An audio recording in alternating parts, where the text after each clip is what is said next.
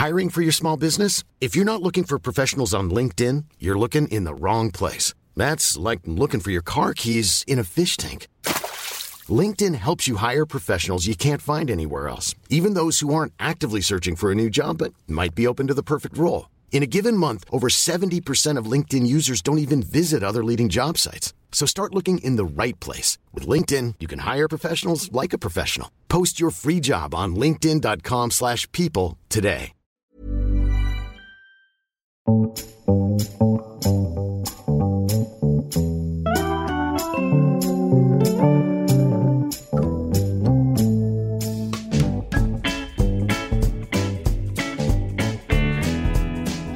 Welcome to episode 51 of The High-Low, the weekly news and pop culture podcast brought to you by Pandora Sykes and Dolly Alderton.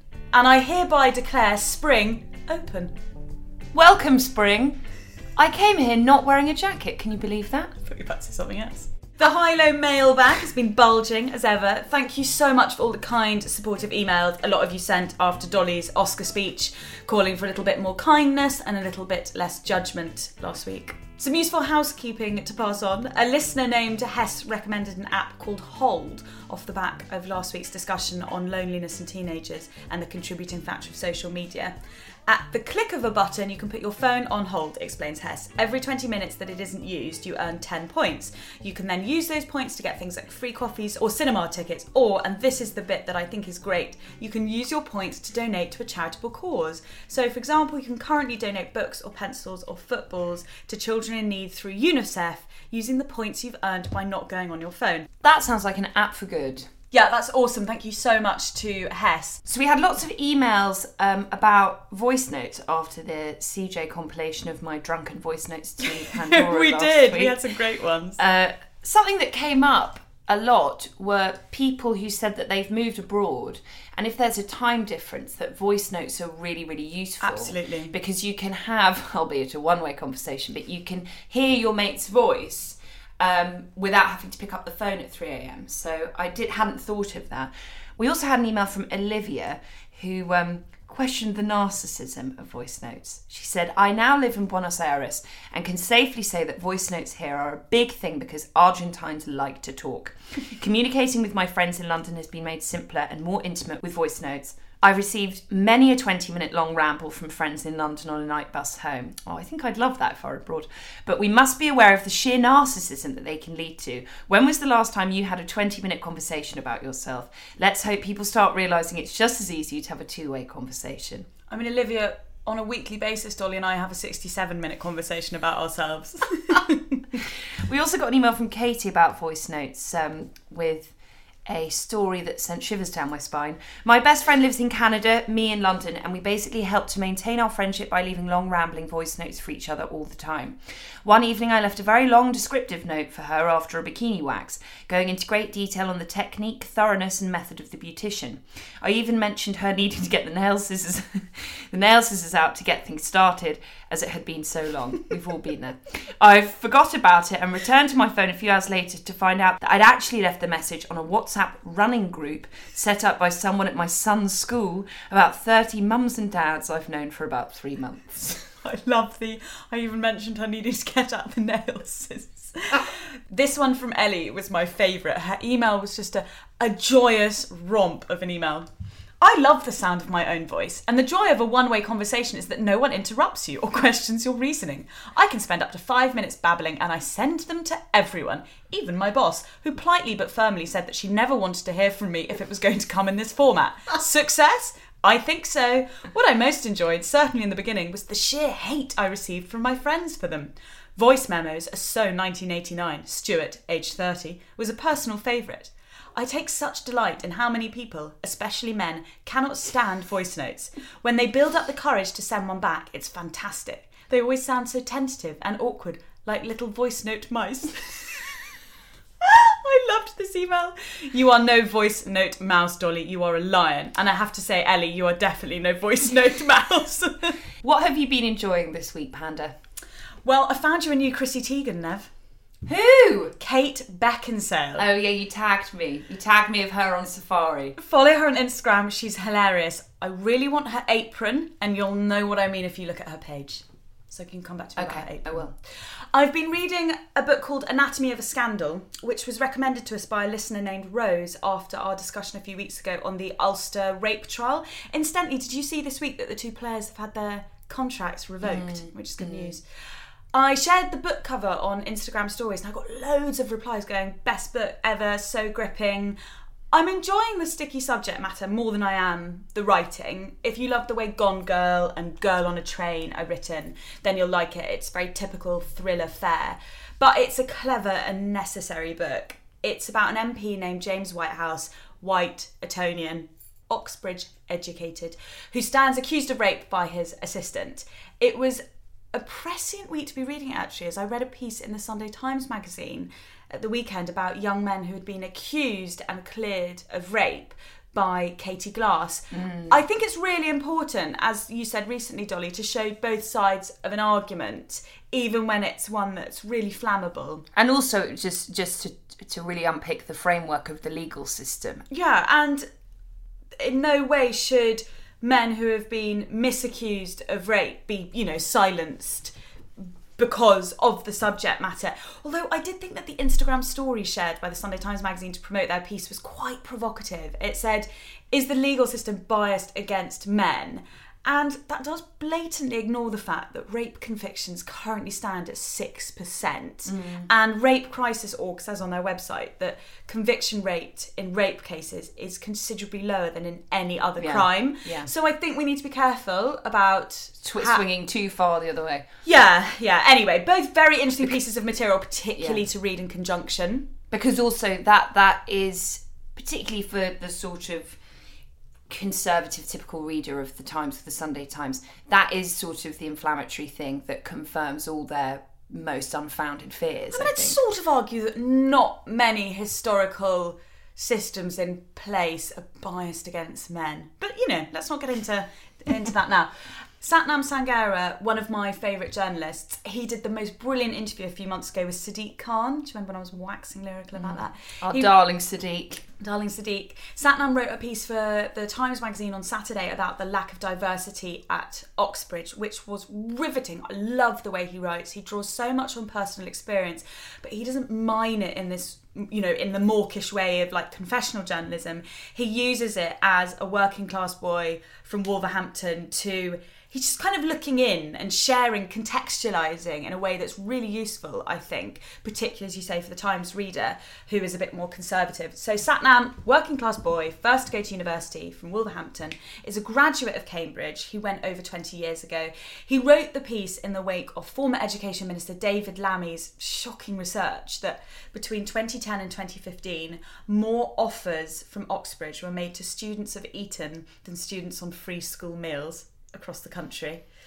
There should be tens of thousands of working class people from the provinces with a tale like mine, writes Satnam, but after nearly 20 years I remain among the exceptions that prove the rule. He offers lots of points that aren't referenced when we talk about this kind of quite academic research.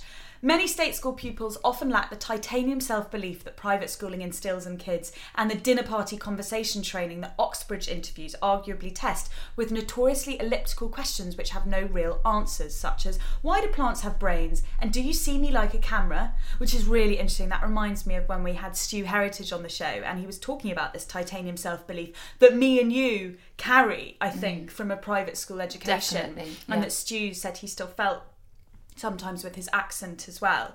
There's also, after the piece ran in the magazine, there was an interview with a 19-year-old named Varedzo, who happens to be best friends with Malala, that little known activist, who arrived in the UK from Zimbabwe, unable to speak any English, AJ, and she's now studying classical archaeology and ancient history at Oxford. And she says, getting into Oxford from a school like Harrow or Eton is not comparable to doing it from a state school. Those A's mean different things. My A was earned in an environment that was loud and disruptive. The student next to me got an E and I got an A. So what does my teacher do? He has to teach at a D grade. I'm not discrediting someone with A's from a private school, but it's a bit like I've run a marathon while they've just walked through the front door. Food for thought, particularly in the wake of those comments made by David Lammy. Just because he made the comments doesn't mean anything's changed yet. I feel like I've learned a lot this week, actually, just reading some brilliant articles and various other things that we're going to go on to talk about in the show. I've also cried a lot this week. I'm very emotional, unsurprisingly, about anything to do with the NHS. Having had such an incredible birth at Chelsea and Westminster under the NHS. A nurse named Christy Watson has written a book about her 20 years spent as an NHS nurse called The Language of Kindness, A Nurse's Story, which is published on May the 3rd, and I'm definitely going to buy it. The Sunday Times magazine ran an extract, and it is astounding. Joyously, it turns out, unlike most of their content, it's not behind the paywall. When I shared it on my Instagram stories, I got dozens of replies saying, oh my God, I can read this, it's not behind the paywall. But also, this is the best thing I've read. Most movingly, I got loads of messages from nurses. An oncology nurse wrote to me saying she just got home from a long night shift and she was exhausted and she'd really go to bed, but she just had to read the piece. And she said, I'm so glad I did. I'd had a really hard day and it absolutely reinforced why I'm doing this. One nurse who wrote to me, I said, I'm so sorry, I can't remember the name of everyone just off the top of my head.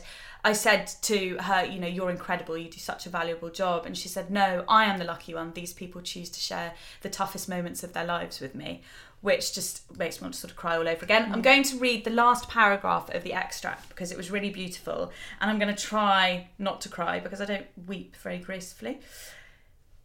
Even now, I'm afraid when I push open the door to accident and emergency. So let us go in together. I take a deep breath. If you come with me, then anything is bearable. Take my hand. Hold my hand tightly. Let us fling open the door and find whatever we find. Face all the horror and beauty of life. Let us really live. Together, our hands will not shake. Oh, Pandy. I literally just laughed it. Eyes are glassing over. Oh, it's such an amazing piece. I can't recommend reading anything more. The frailty of life, the fragility of life, but also just what these nurses, anyone who works in hospitals, actually private and state. It's just the most incredible piece. My last article recommendation this week was a really interesting piece. As I said, I just feel like I've read just so many amazing pieces this week. God bless fantastic journalism.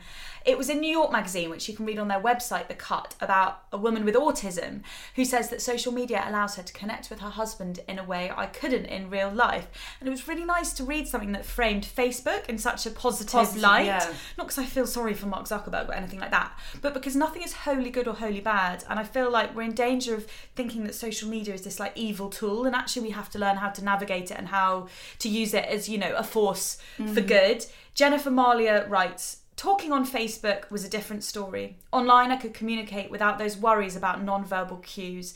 I felt free in a way I never did during first-person encounters. Ever since Dave and I got married in 2010, I've remained convinced that we wouldn't be together if we'd met in any other way. It's a really lovely piece, really interesting, and I will share the link in the show notes as usual. I think it is really important to remember those stories as well. Kate Lever's written this brilliant book called The Friendship Cure.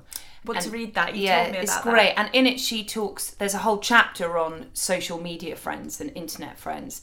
And she makes a quite refreshing case by speaking to lots of different people for how it's a really magic, enabling and brilliant thing for not just people who are vulnerable, but people who are highly introverted or who find kind of social situations very challenging. And I think that's something that perhaps gets overlooked or dismissed when we talk about the kind of perils of social media. A friend of mine grew up in the depths of the countryside in the 80s and 90s, and he's gay, and he said his life was sort of pre and post Grindr.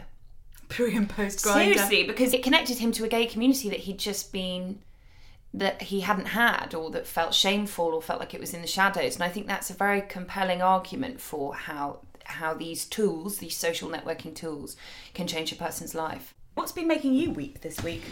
Weep or laugh or dance, any of the above? I'll tell you what's been filling me with rage and adoration and respect and love is an incredible book called To Throw Away Unopened by Viv Albertine. So this is a follow-on from her first memoir that she published a few years ago called Clothes, Clothes, Clothes, Music, Music, Music, Boys, Boys, Boys. And that could so be the title of your memoir. I know. I love her so much. She's a punk, basically. She's now in her 60s, but she was in a band that I loved called The Slits in the 70s, and she was very entrenched in the London punk scene. She was friends with all the Sex Pistols and Chrissie Hynde. She's had a very, it was a massive hit, runaway hit, that book. I think it's one of the best memoirs I've ever read. And it talks about her kind of coming from poverty, growing up in a single parent family, battles with infertility, cancer, motherhood and divorce. So this is her second memoir, which I've since read. She said was actually meant to be a work of fiction, and she wanted to write about a really sort of angry, hateful old woman. And she said she was walking around trying to think these thoughts of the woman, and she realised that actually they were just her thoughts, and that she's filled with anger, as she has every right to be.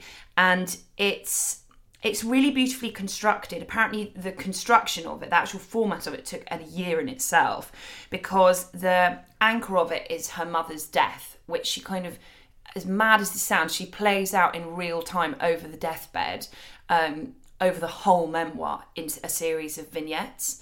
And it's the reason that's an interesting tool is because over her mother's deathbed, her and her sister, after 60 years of tension, over her mother's body, have this operatic physical fight. This sounds amazing. Yeah, and she delves into. You can see why she didn't need it to be fiction. But yeah, exactly. She's had a very dramatic life, I think, and she weaves back into family secrets and family tension and the relationship between one's mother and the relationship. She talks a lot about her own experience of motherhood. And she said, when I listened to an interview about it, she said it was really, it's very gritty. Her writing is always very gritty and very truthful. But she said that it was really important for her to have that deathbed scene played out truthfully, because she said she thinks that it's quite a common thing for people, that the death in a family can often unearth huge amounts of unsaid things, resentment, tension. And she said a lot of people have got in touch to say that they had a similar experience. With that as the vignette, she also talks about her kind of story and her experiences of being a woman, and that's when it becomes a feminist text, really. And she talks about the expectations on her. She talks a lot about body hair in a really interesting way that I've never read about before. She talks about internalized patriarchy so well. She says that patriarchy is like an army that has outposts in your head. And I actually wanted to read just this section. It really is. She stole your book. I know, she's so good. I really love her. I just want to read this section where she's talking about internalized patriarchy. For 60 years, I've been shaped by men's point of view on every aspect of my life, from history, politics, music and art to my mind and my body, and centuries more male-centric history before that. I'm saturated with their opinions. I can think and see like a straight white man. I can look at a woman and objectify her, see how a man sees her.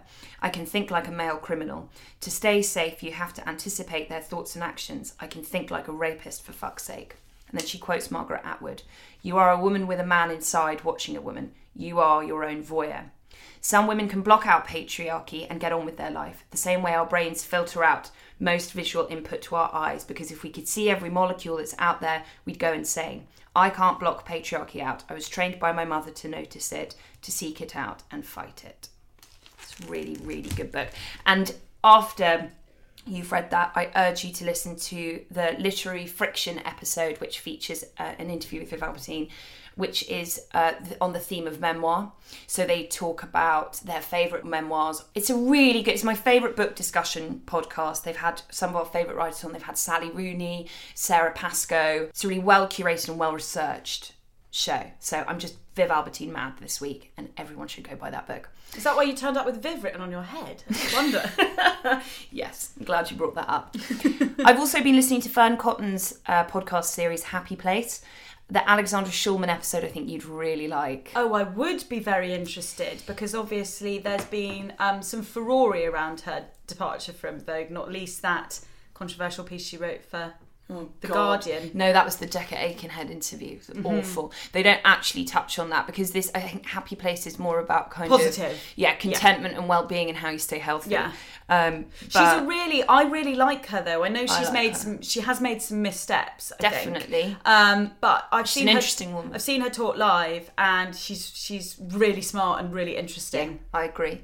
And she talks about how she handled confrontation at Vogue. She said the worst part of her job was that she often had writers thinking that they had filed really good copy to her, and she thought it wasn't good enough, and she said she used to just lose sleep. She said that was her least favourite thing. It's my least favourite thing as a writer, being on the receiving end. I love it. Love being told I'm not I as love good as I being hope I am. told that the piece isn't as good as I think it is. Yeah, so that's interesting, that tension. She actually really admire her for talking about the realities of being the breadwinner, because she said That she is was interesting. at Vogue for 25 years, and Fern Cotton says, and she says this actually in the Vogue Diaries in her brilliant book. Yeah, it's really good, that book. She said, there's a bit in it, I remember an entry where she said she was contemplating a quieter life, and she said, shall I just go and live in the country and let my hair go grey and make lots of soup? And Fern Cotton said, is that something that you thought about in your kind of busiest and most hectic and difficult weeks at Vogue? And she said, yeah, I thought about it all the time, but I didn't have a choice. Which I'd never heard her say that before. She was like, if I had someone else paying the mortgage or someone else paying for my kids, whatever, then yeah, I probably would have done that. But the reality was, she said that only after 25 years, her son was grown up, and that's when she could leave. So I found that interesting. Yeah. And also thank you so much to all the listeners who know what a little geek I am about Desert Island Discs, who told me that Kirsty Young was this week's episode of Happy Place. And it's just a beauty. She's got great guests, Fern Cotton. Yeah. This yeah. podcast sounds like it's going to be big. Yeah. She's got all the guests that I approached for love stories, and all their publicists said that they're too busy. Well, that's very, very humble of you to tell everyone else that. But I don't mind, because this interview is great. There are so many good moments in it. She talks about the complexity of success very well, because Kirsty Young's kind of managed to see a cross-section of human life in a way that most people don't in their whole lifetime, because she hosts Desert Island Discs, so she kind of hears everyone's different stories of struggle. But also harnesses their stories. Yeah. She'll say, hold that story, we're going to divide it into two sections, and we're just going to sort of abut it with a bit of music. She literally, she's a composer of stories. Exactly, a composer of humanity, exactly, of expressing that humanity. She talks very persuasively about social media and why she's not on social media, and she talks about how she worries for her kids that their desire is to have had something done rather than doing it. So she's like, I worry that they go on holiday so they can post that they've been on holiday rather than being in the holiday. If the tree falls in the woods and no one's there to hear it, did it fall at all? Type. Yeah. And she comes from this kind of Glaswegian, very down-to-earth stock, and there's this, there's a really funny bit where she's talking about the whole sharing thing. She's like, I say to them, do you know what I call that? I call it boasting. But she's quite an interesting one in herself, because she obviously comes from this working class Glaswegian background, but she's married to Nick Jones, the founder of Soho House, who is hugely successful, and undoubtedly she lives with him an unbelievable life of privilege. Definitely. So I'm actually quite interested in her. I would like her to do a Desert Island Discs hosted by herself. Well, when I take over her job, Hello, she'll be my first guest. My favourite bit was she talks about the best piece of advice she's ever been given by a castaway. She said it to me actually when I interviewed her as well, and it's a very, very simple piece of advice, but I think it's one we should remind ourselves of every single day. Listen to your friends. Your real friends, your close friends, are totally engaged in your life. They're completely invested in what is best for you. But unlike probably members of your family, and certainly unlike you, they have the advantage of distance. And so they can see before you might ever see it, and certainly in ways where our complex familial relationships can sometimes really cloud judgment of people that we are close to. So when a friend, a good, true friend who knows you, who you trust, tells you something, really take time to listen to it, because the chances are it will be incredibly good advice. We also had an email which isn't an Ask the High-Low, and it's not feedback to an episode, but it's very moving and it's very important, and Dolly felt quite rightly that we should share it here in the hope that the High-Low could offer as a connector of sorts. And it's on millennial grief. I'm 26, and on Saturday the 14th of April, a day after my birthday, my mother passed away from terminal cancer just under a year after she was diagnosed.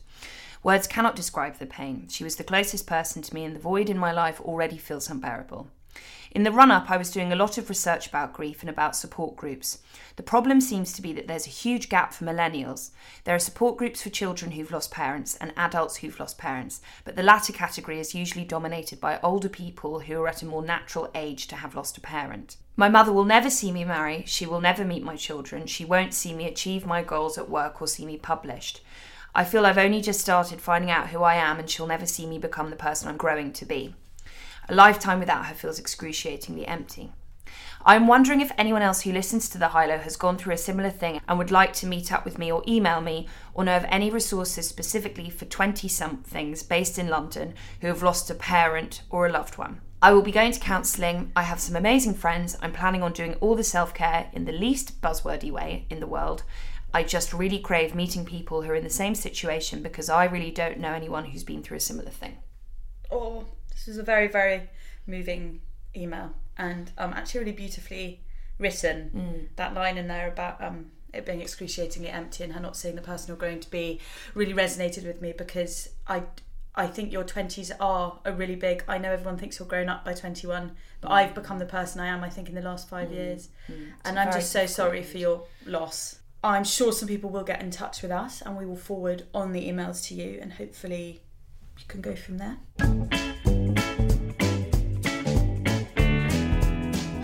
Support for the High-Low comes from the Google Pixel 2. Google has been built on asking questions and challenging the status quo.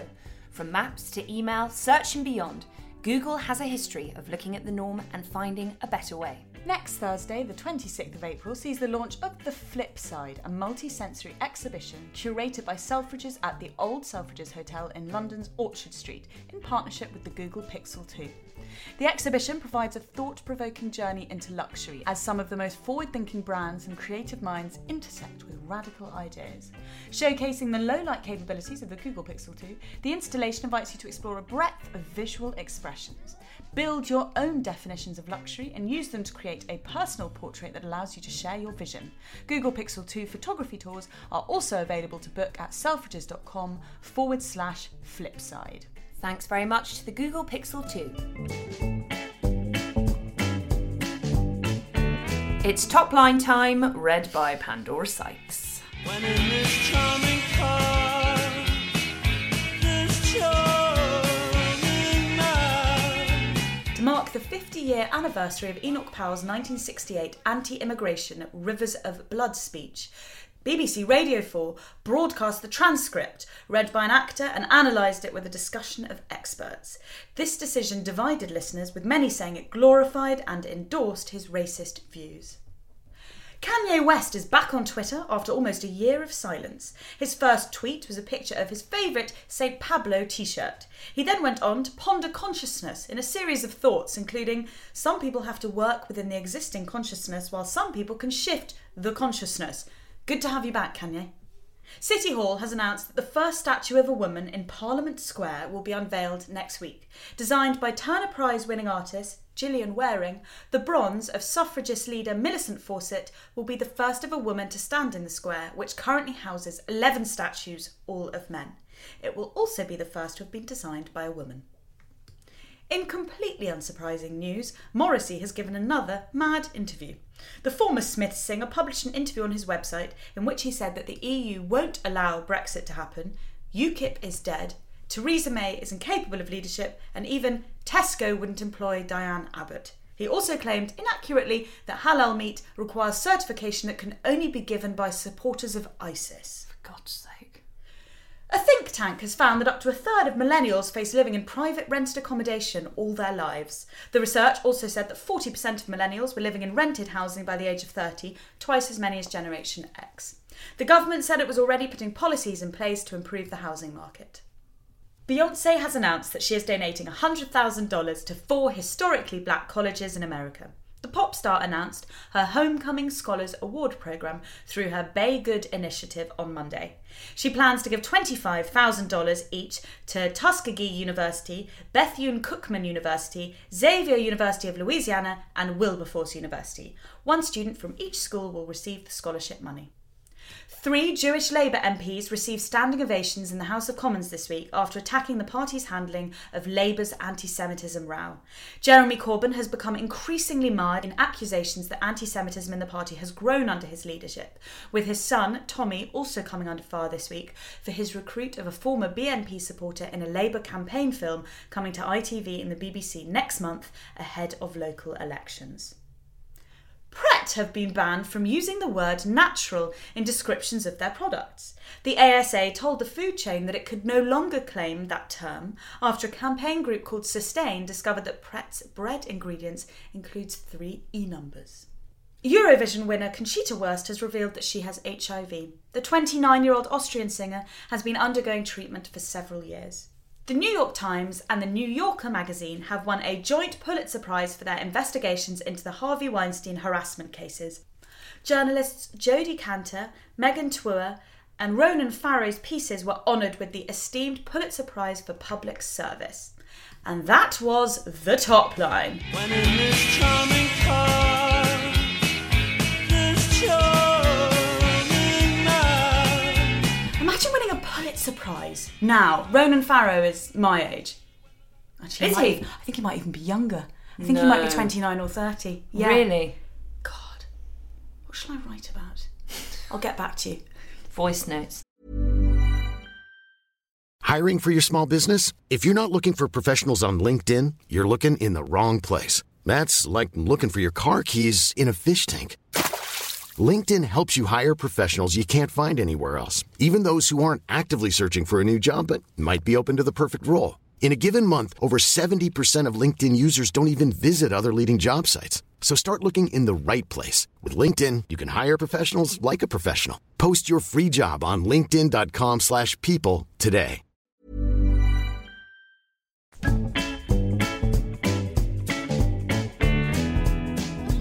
It's that time of year. The sun is shining on Indio in California and all your favourite VS models are hot pant ready. I'm only kidding, they're always hot pant ready. But why does everyone love to hate Coachella? I've come to dread that time of year when my Instagram is filled with peephole leotards and flamingo inflatables. Mira Double Dipper on Twitter called them influencer pool parties, and I have started calling Coachella oh hella. But why are we all such Grinches? I put the question to Twitter and the journalist Jonathan Dean replied, I think it's 100% jealousy. Someone else tweeted me saying that at a London gym studio they'd been asked if they were Coachella ready, as if we're all naturally attending. I know I do this every year when we discuss Coachella, and I'm sorry to sound like Hyacinth Bucket. Bouquet. But I really cannot make heads or tails of those mad old outfits. They're all either polyester, fishnet, bodycon, peekaboo leotard, leather or feathers. And I know it's not a Millet's fashion show, but surely they can see this is literally all the worst fabrics and fibres for the desert. You'd get pretty sweaty, wouldn't you, Nev? We'd both get pretty sweaty. TMI, we are 2 sweaty bitches. We almost called the podcast that. Anyway, no viscos allowed around our parts. I digress. Coachella, almost more than any other festival, makes a mockery of festival fashion in all its reductive, boohoo.com, fast fashion, culturally appropriative, does that work? Going with it. Guises. Rose Fletcher tweeted to me, Coachella seems to exist only for Instagram. Most people in the UK, including me, have never actually seen any videos or clips of any performances, but about 4 million pics of 20-somethings wearing flower crowns and neon sunglasses. I think people, and when I say people, I am obviously referring to myself, are very snobby about Coachella. I think a lot of people still hold music festivals in a very romantic and nostalgic place in their heart, which is they're a place of sort of freedom and expression where the ostracised can be deified, where there's community and kindness and shared experience and a kind of shared collaborative enjoyment and passion for music. So for Coachella to put itself into this tradition and basically be a cheap, very narcissistic fashion show for the under 25s who want to go listen to very commercial chart music, I get why some people find it so laughable and therefore like to hate on it. But I've got to say, as someone who loves festivals and has gone to a lot of festivals in the last decade, and in fact spent a whole summer on the road making a TV show about festivals, they really don't exist in the way we think they do anymore. It's really hard to find those smaller ones that aren't about business or brands or social media coverage. You know, it's not likely that you go to Wilderness and you sit next to Samantha Cameron eating an arancini ball wrap and feel like you're at Woodstock. So perhaps we're a bit hard on Coachella, I wonder, for simply just being quite honest about how basic it is. They have been to Wilderness, the Camerons, haven't they? Yeah, some of them. Yeah. That's a real life arancini quote. Well, I think it's not quite honest enough about what it is, and that's the problem. The thing about Coachella is that it's essentially a massive marketing exercise. It's an opportunity for affiliate marketing. As someone who works with brands myself, this is not a criticism, but more of an observation that Coachella's sole function is to generate huge commercial sales. The retailer that looks to spend the most on the festival is a millennial e-tailer that I actually don't think many people in the UK are particularly familiar with, but it is the queen of influencer marketing. It's called Revolve. And they told a website called Fashionista that their Coachella activation broke the budget, but that they moved more sales than any other time of year in the last few days that Coachella's been on.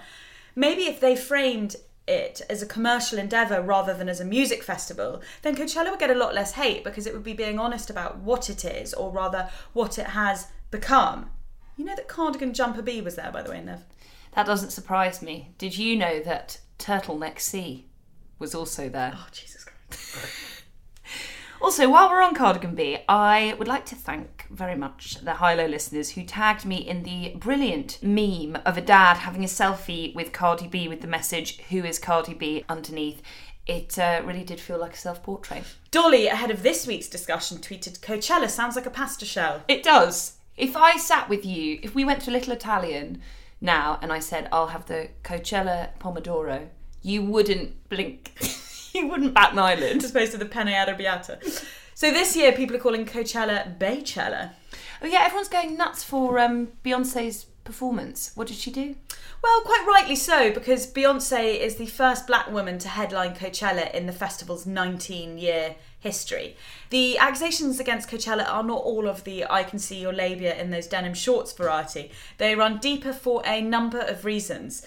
The man that owns Coachella is a billionaire named Philip Anschutz, who has been linked with far-right Christian groups. I still refuse to go to a festival that is owned by someone who is anti-LGBT and pro-gun, wrote Cara Delevingne on Instagram on Sunday, although she did congratulate Beyonce for an iconic performance. In response, the 70-year-old's company, Anschutz Entertainment Group, released a statement saying it wholeheartedly supports the LGBTQI community.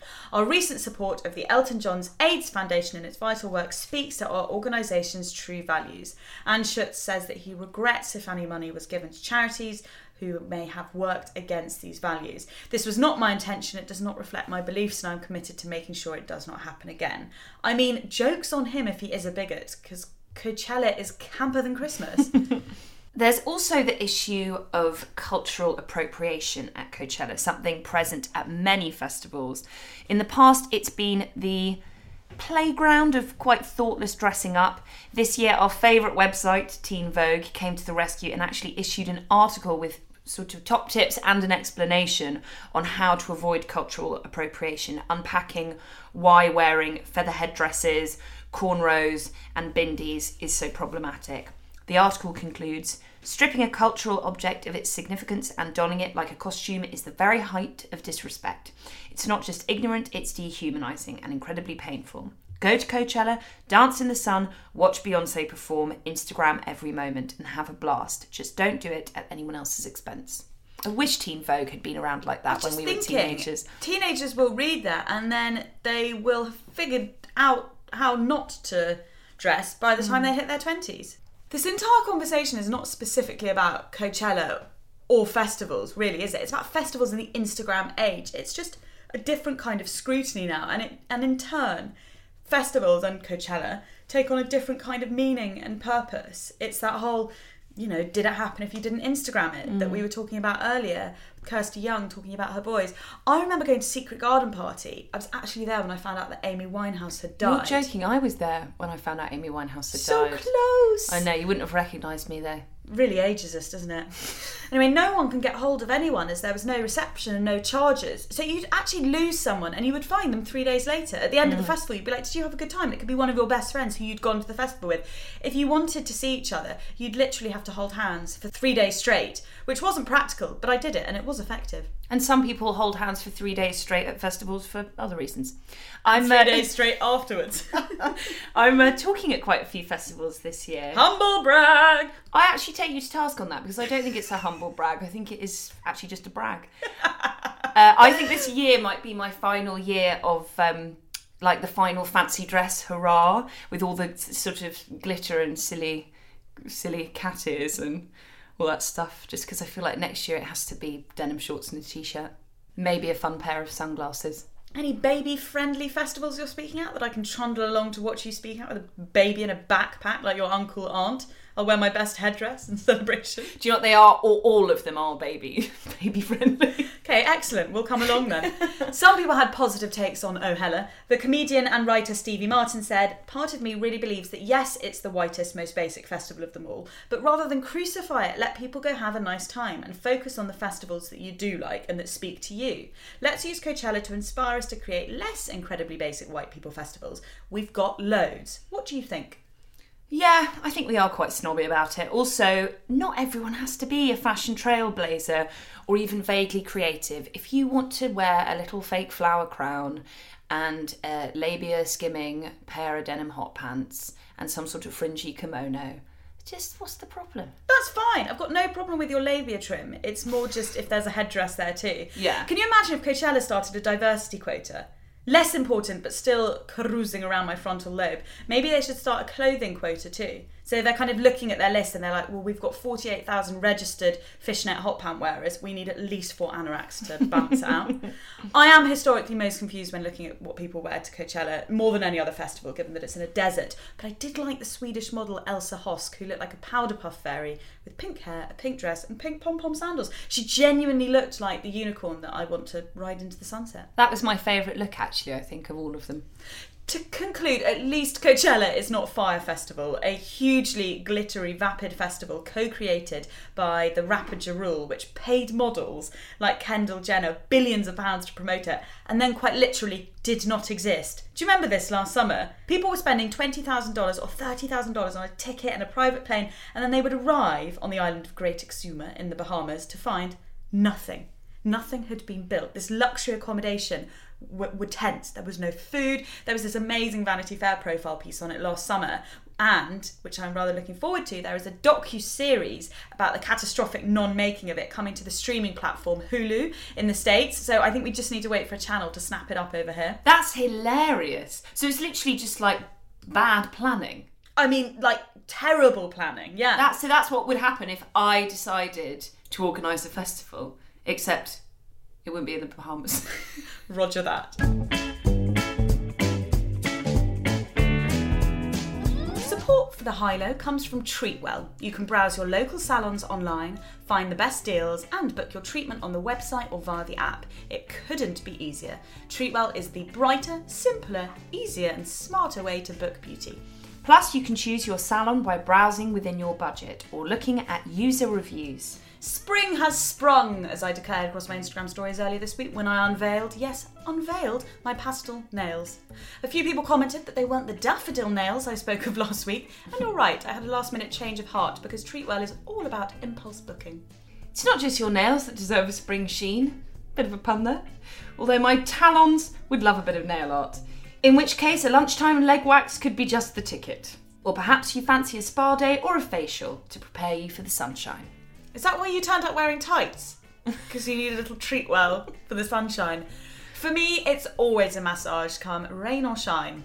Whatever your flavour, Treatwell is great for discretion and bargains. If you book last minute or at an off-peak time, I am a queen of off-peak times right now, then you can get up to 50% off, as documented by my eyebrows. She's waggling them at me. So go on, waggle yours! Don't forget to use our exclusive discount code HIGHLOW10, HIGHLOW10, to get £10 off your first booking. Thank you very much to Treatwell. Our second topic this week is one that throws up a lot of interesting and very important questions about the way we form, express and cite opinion and experience in our time. American political commentator Sally Cohn has recently published a book called The Opposite of Hate, a field guide to repairing our humanity, in which she explores how hate infects our entire society and how we can fight back. Sally includes the written theories of people like bell hooks, but one quote has incited particular controversy. In an early chapter about Twitter trolls, Cohn attributes an explosive phrase to Call Your Girlfriend podcast host Aminatu Sow, who accuses her of misquoting her, misrepresenting their relationship, and latterly failing to handle the scandal that ensued. Sally wrote, "My friend, the writer, Aminatu, has cautioned that there's a compounding unfairness, even oppression, in expecting the most marginalised among us to take the high road. Why is it black women are always asked to do the work?" Aminatu chides one day as we're in a cab and I'm telling her about my book. "Once you're provoked, the rules of engagement change," she adds, "and I can fucking kill you and I'm justified in doing that, metaphorically speaking." The conversation is meant to have happened in a cab that they shared after a party when heading home to the neighbourhood in Brooklyn where they both lived. Aminatu has publicly said she cannot recall the specifics of the conversation, and she definitely didn't give Sally Cohn permission to publish it in her book. She told The Cut, "It was just so shocking to me that knowing what the subject matter was, it was not treated with more care. If you quote somebody and say they're the moral authority, wouldn't you send them a galley?" Which is like a proof. "If I was your friend, you would probably want to protect me more." She contacted the publisher, who said it was too late for her name to be removed in print. It's been removed from Google Books and Kindle versions and will be removed in all future print editions. Sally Cohn has publicly apologised, and at Aminatu's request, the publisher has also made a donation to an Oakland-based organisation that seeks to empower girls of colour. Pandora, what are your thoughts on this story? There are two things about this that I find particularly interesting. Firstly, Aminatu said that they are not friends. That cab journey, she said, is the first real conversation her and Sally had with one another. She said if they were friends, you'd check the quote right. If you were writing an explosive book with an explosive quote from your friend, the friend would be like, "Hey, how's the book going?" You'd be like, "You know what? I've got this really incisive bit from you. Can I ring you up and do a proper interview? And then I'll send you the quote." So she didn't do that. And she's like, if we were mates, she'd do that. So she wasn't a friend, she was an acquaintance, which makes the whole thing even kind of murkier because it's just sort of profiteering a bit, really, isn't it? Secondly, she says, and this is really important to white, woke women, it's a lesson to me and you, I think, Dolly, as hopefully woke white women, to not take gross advantage of affiliations you may have with people who can kind of bolster your credibility. Yeah, don't use a black woman to give you credence, says Aminatu.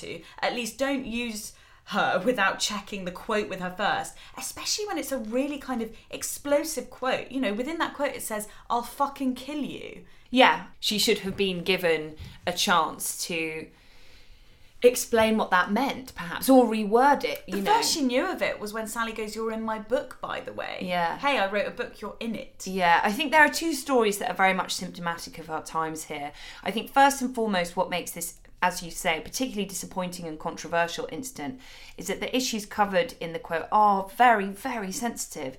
It's not a case of someone borrowing a one-liner or an offhand comment. It's sort of searing social political commentary crucially relating to someone's personal experience.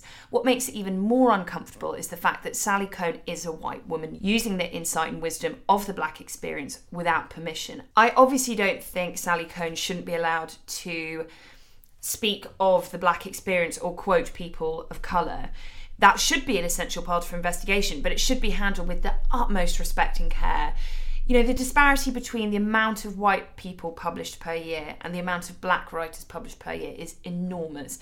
If you're utilising your platform as a white voice to create a shared space, it's not enough to say that you had good intentions simply by including them. You have to make sure it's entirely in their words and on their terms.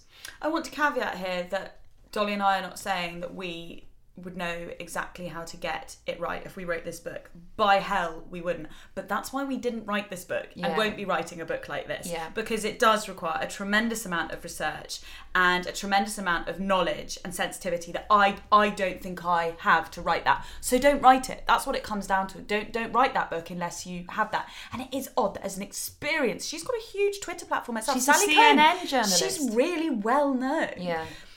I rediscovered the pop culture and news podcast that Anamatu co-hosts with the journalist and her best friend Anne Friedman called Call Your Girlfriend this week. Firstly, I learned a lot. I was listening to the 9th of March episode. I learned about oh dearism, which is a term coined by Adam Curtis to describe the sort of collectivist reaction to injustices in the world where people just go, oh dear, and then carry on with their day. I learned about millennial pinkwashing. Have you heard about that, Dolly? No. So it's the idea that you take this kind of this zeitgeisty colour, millennial pink, which has been the colour used by every Instagrammable venue and fashion label worth its salt in the last 18 months.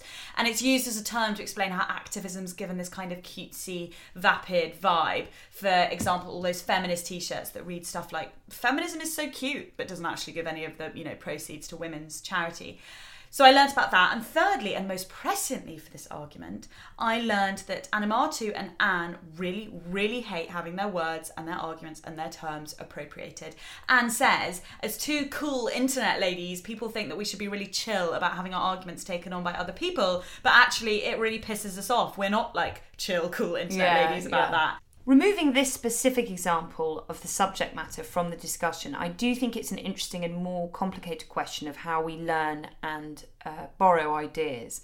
I often find when I'm writing notes for this podcast that I'm coming up with thoughts or opinions that I'm pretty sure I've cobbled together through multiple conversations with friends or people I work with or people in passing or from articles and books I've read or things I've seen on Twitter. And that does become more tricky because the whole point of learning and entering democratic forums of discussion is we do all borrow bits and pieces of thought from each other. And that all weaves together in our either conscious or subconscious minds to form, where we stand on things. You and I always try and flag when we know we've been inspired or taught by someone or something. And I hope that's always been clear to the listeners in the past, which is why we'll always say, I was talking to this person about this and they said that, or I saw this person has written this. But I'll be totally honest, I'm sure there have been times where I've regurgitated something I've read or heard as my own opinion and not even been aware that it was lodged in my brain from another source. That's because you've never had an original point in your life, Dolly. Well, that's my big fear, I think. I think this is why I found this story quite triggering. Knowing what we were discussing today definitely coloured how I wrote the notes for today's show. For instance, I made sure I included the name of every listener who had written to us or recommended something to us. Going forward, I'm going to try and continue to do this. I won't say your surnames in case you'd rather not share that, but just to kind of be cognizant of the fact that this is not something we discovered on our own. This is something that's been recommended to us and we're now bringing it to you.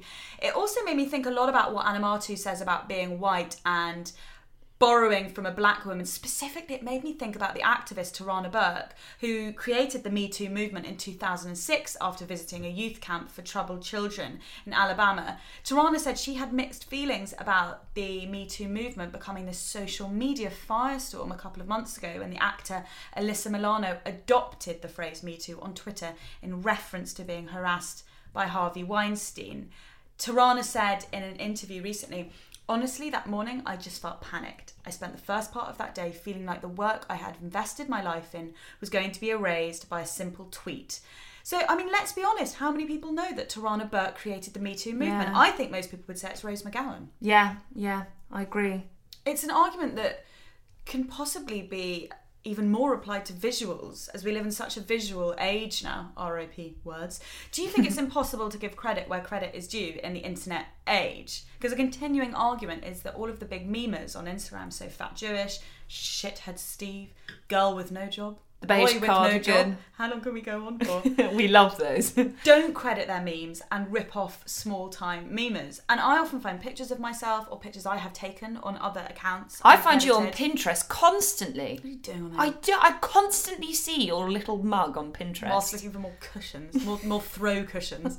Recently, someone emailed me asking if they could illustrate an article they had written with a photograph of mine and my baby's feet in the bath. And I said, no, that's a personal photograph, but thank you for asking. But actually, I don't own that image. She didn't need to ask me. Instagram owns that image. Zuckerberg owns that image.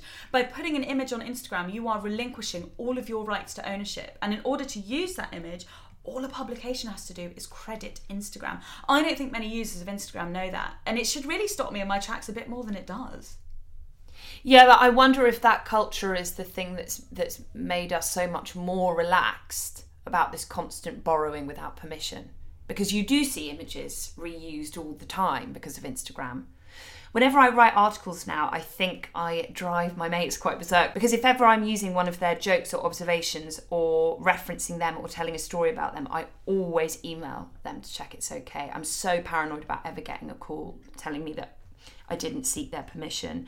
And I always ask if they want their name in it or if they'd like for it to be anonymous, which is why my articles are constantly littered with "my friend blah blah once said."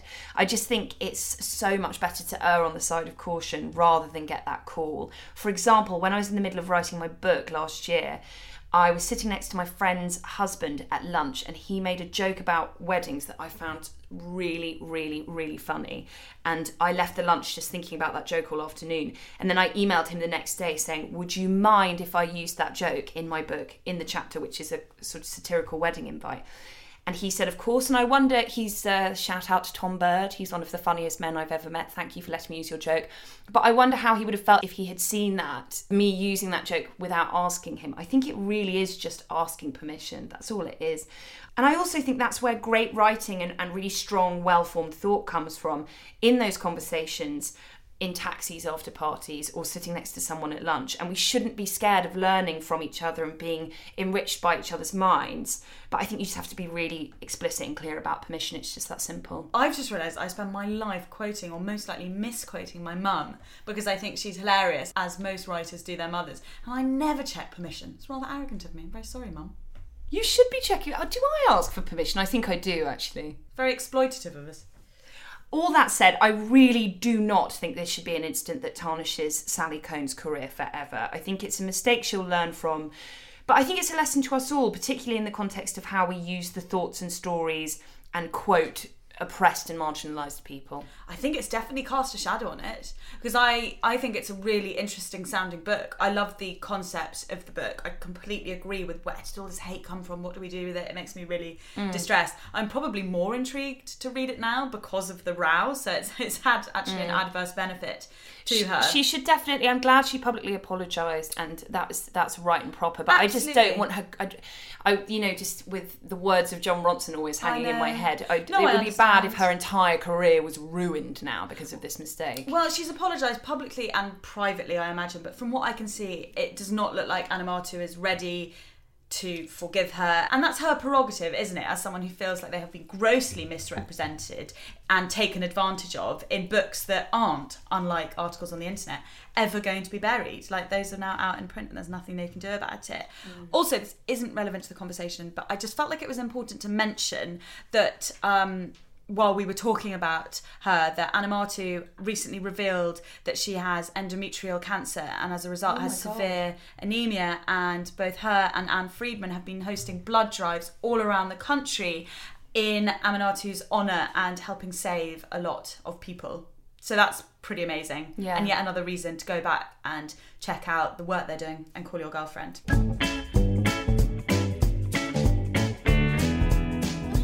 It's now time for Ask the High-Low. I have recently found out that due to health conditions, I can no longer drink more than a few drinks without being terribly ill and it having negative effects on my body. This is very new to me. I've always loved a good night out and had my fair share of G&Ts, but now I'm the bore of the group and I hate it. It means that I can't drink at social occasions or after work. Everyone's always asking why and saying, come on, it won't hurt. My question is, how do you deal with being the bore of the group? Dolly, never the bore? What would you say? Well, I've actually outsourced the agony autism for this one. I emailed one of my dearest friends, Belle, who has had health issues in the past. She had it at 19 when we were all students together.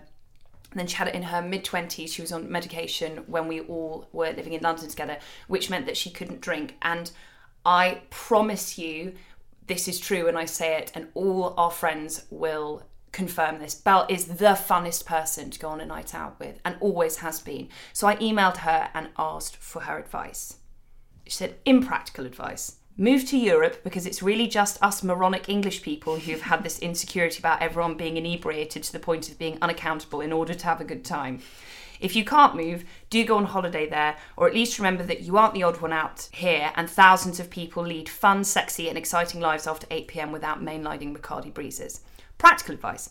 Keep going out. You will have way more fun than you expect. Definitely go out clubbing. This is not off limits. Remember that if you're out dancing to the wee small hours, not drinking, it's basically like you're doing Barry's boot camp. So no need to feel guilty about the fillet of fish meal on the way home. Don't tell people when you arrive at an event or at the pub that you can't drink because of med reasons, because you'll spend the evening being the pity party, or worse, having people try and talk you into drinking and you'll feel like shit. Tell people you're close to and who care about you what's going on, but only if you want to. Do not, I think this is a very important one, do not tell your lovely mates all the stupid things you remember them saying or doing or not doing when they were drunk the next day, because it will make them feel like shit. I think that's in reference to my 27th birthday, where I lost all language. Don't be surprised if people try to press you into drinking. It's not because they care about whether you're drinking or not, but because they are scared that they won't relax knowing someone isn't on their level. Try not to judge them for this. We are pack animals after all. Do drink lots of cola, lemonade or tonic water on the rocks with a slice of lemon or lime and a straw, and literally no one will be able to tell it's not booze unless they take a cheeky sip. Wouldn't recommend drinking water too much when out, because English punters are terrified of water in pubs unless it's to get you back on your feet after a tactical chunder or you're with child. It will attract attention. On the plus side, you'll be able to spot a douchebag from a mile off because your beer goggles aren't on and you have 20/20 vision. Take sweets in your purse because you'll get tired without the sugar hit if you're out clubbing or on a late one. Most importantly, definitely do not drink, because it will only slow down the healing process, make you sick, and your health is way more important than fitting in and making other people feel comfortable. That's brilliant. Can we get a regular Ask Belle? Fuck Ask the Highlight, just do Ask Belle. Is nothing near as great, my advice, but as someone who didn't drink and definitely hasn't been drunk for almost the best part of a year, it is one hell of a culture shock if you are used to drinking. You know, people tell you the same stories again and again and again. You get very tired. You often feel a bit like pissed off, you know, you're not really kind of in it. But definitely don't worry about being the bore of the group. You do mention in your longer letter, love saying that, that you are 23. So at that age, not to sound A, really old, or B, patronising, I am the former, but try not to be the latter. Around that age, it was just about getting wasted on a Thursday, Friday and Saturday night. So you are in that age. Totally. Trust me, when people grow out of it, it makes absolutely no difference to me now if I have a friend who doesn't drink. In fact, I probably prefer going out with that friend because I know that they'll still be able to hold the conversation and remember it the next day. That's me told. Yeah, exactly. That's why we haven't gone out for a while. No, I'm joking. So that feeling will go, and just when someone goes, "Come on, don't be boring," honestly ignore them. You're not being boring. You just say, "No, I don't drink. I'm absolutely fine, thank you." Or I remember what a friend of mine always used to do is order a lime and tonic. It's only about 90p, I think. Yeah, and as Belle says, no one will notice. And it looks like a gin and tonic. Yeah. And just don't worry. I really think don't worry. As Belle says, your health is more important. And also, there's a brilliant, mindful and sobriety movement in London called Club Soda that's really cool and not earnest and sanctimonious. There are loads of really cool events, but it's not focused around booze, so you might be able to go and meet some cool people in the same situation as you there. Thank you very much to everyone who listened to The High Low. You can rate, review and subscribe on iTunes. You can email us, thehighlowshow@gmail.com, or tweet us at The High Low Show. But please do bear in mind we are not able to reply to all of your emails. I can smell chocolate chip cookies baking in the kitchen, made by Zadie's friend. In fact, shout out to Zadie's friend Janie, because this podcast would not be here without her. Very important to acknowledge your childcare, especially when they are freaking lifesavers. So I think we should go and eat some chocolate chip cookies in the sunshine now, Dolly. So do I. Goodbye. Bye-bye. CJ, you can come too.